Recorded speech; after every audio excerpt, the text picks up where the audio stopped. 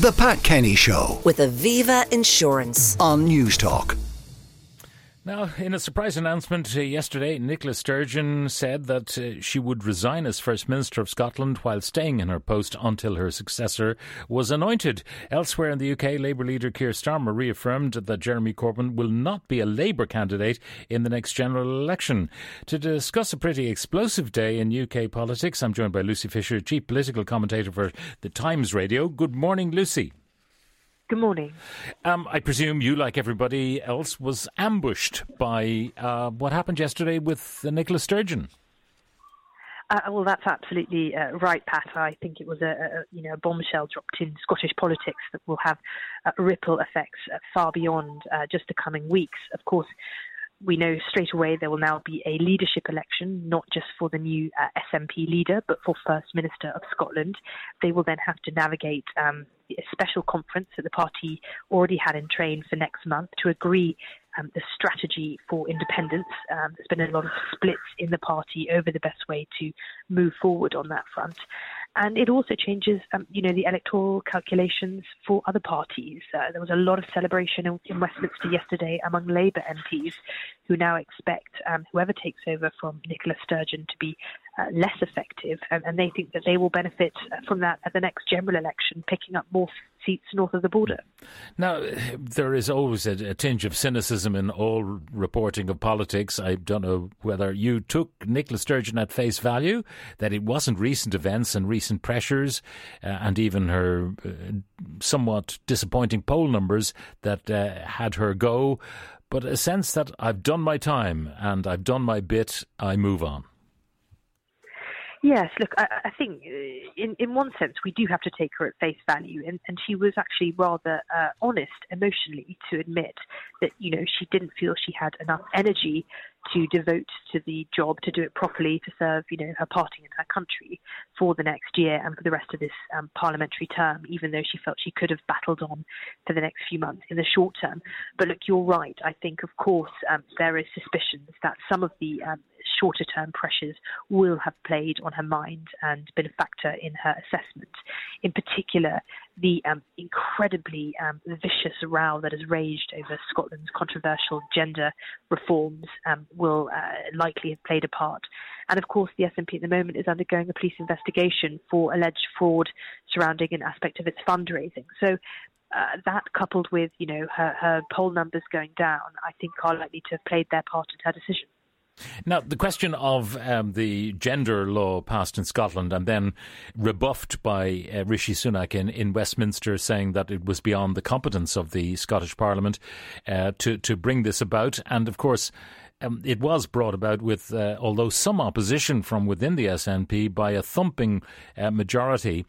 Will they just put that issue to bed using the excuse of Nicola Sturgeon's departure or the opportunity to lay it aside and have it not be an issue?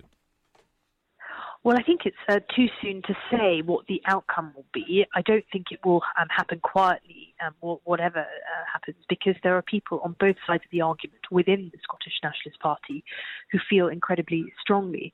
I think there is a high likelihood that this could be a key pillar of the leadership campaign. There's already talk, for example, of Joanna Cherry, an SNP MP at Westminster, potentially throwing her hat into the ring. She's been a huge critic of the reforms.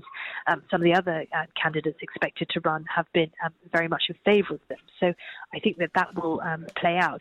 There is a technical difficulty for the SNP on this matter in that the Scottish Government has until the middle of April to formally reply to the Westminster UK-wide government about the matter.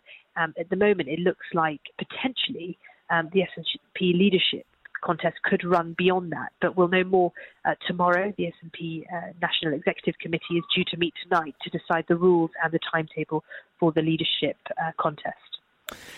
Looking at the runners and riders, who is most likely to succeed? Well, the field seems really pretty wide open, and helpfully we had some polling from the Sunday Times last weekend asking Scots who they'd like to succeed Nicola Sturgeon.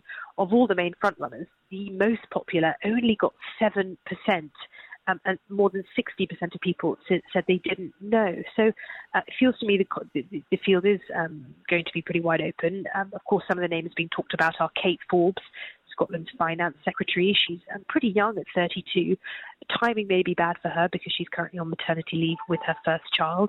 It could be John Swinney, the current deputy first minister. He's obviously had a tilt at the premier job in the past, so it wouldn't be the first time he has been the party leader.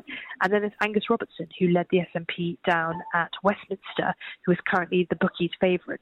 But those are just a handful of names. There are many others also doing the rounds. Well, it has certainly thrown the SNP into some chaos, which will only be resolved with the election of a new leader. Now, speaking of leaders, Jeremy Corbyn, former Labour Party leader who led his party to a really devastating election result, Sir Keir Starmer says he will not be a Labour candidate come the next election. No, first time that Keir Starmer has commented unequivocally on the matter. It's not random, the timing. He stood up yesterday to say that the Labour Party has finally been cleared by the Equalities Watchdog over its previous concerns about Labour's handling of anti-Semitism claims. The party was, of course, found to have breached equalities law in 3 different ways back in 2020 when it was first investigated by the watchdog.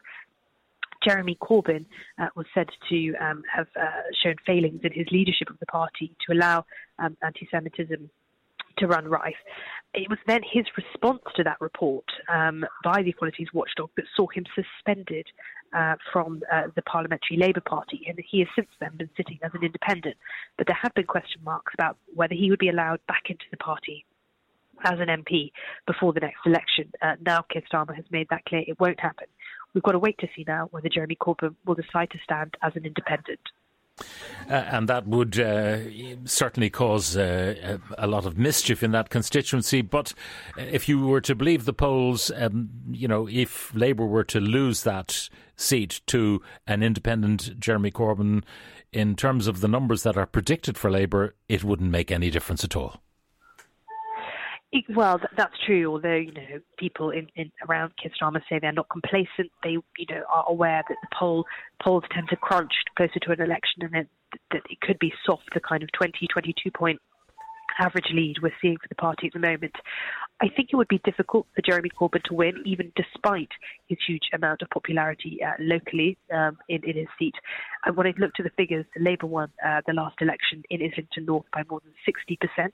I think it would be difficult for Corbyn to take enough votes away from the Labour Party to potentially defeat that. But let's see.